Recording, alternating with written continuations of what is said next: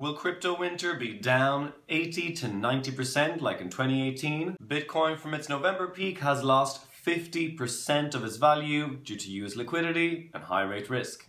But more and more institutional customers are rejoining the market, seeking for good timing to buy more Bitcoin. So, the price won't drop that much. But deep down, there is one secret that not all people see. It's the different investment landscape. In 2017, people bought Bitcoin because they want alternative money and to hedge against their own fiat. But now, with the development of GameFi, DeFi, NFT, Metaverse, and Web3, investors want to invest in an ecosystem that promises to transform the world like the internet did in the early 2000s. So what ecosystem will be the most potential for 2022? Follow Meta for All to get updates on news and make wise investments.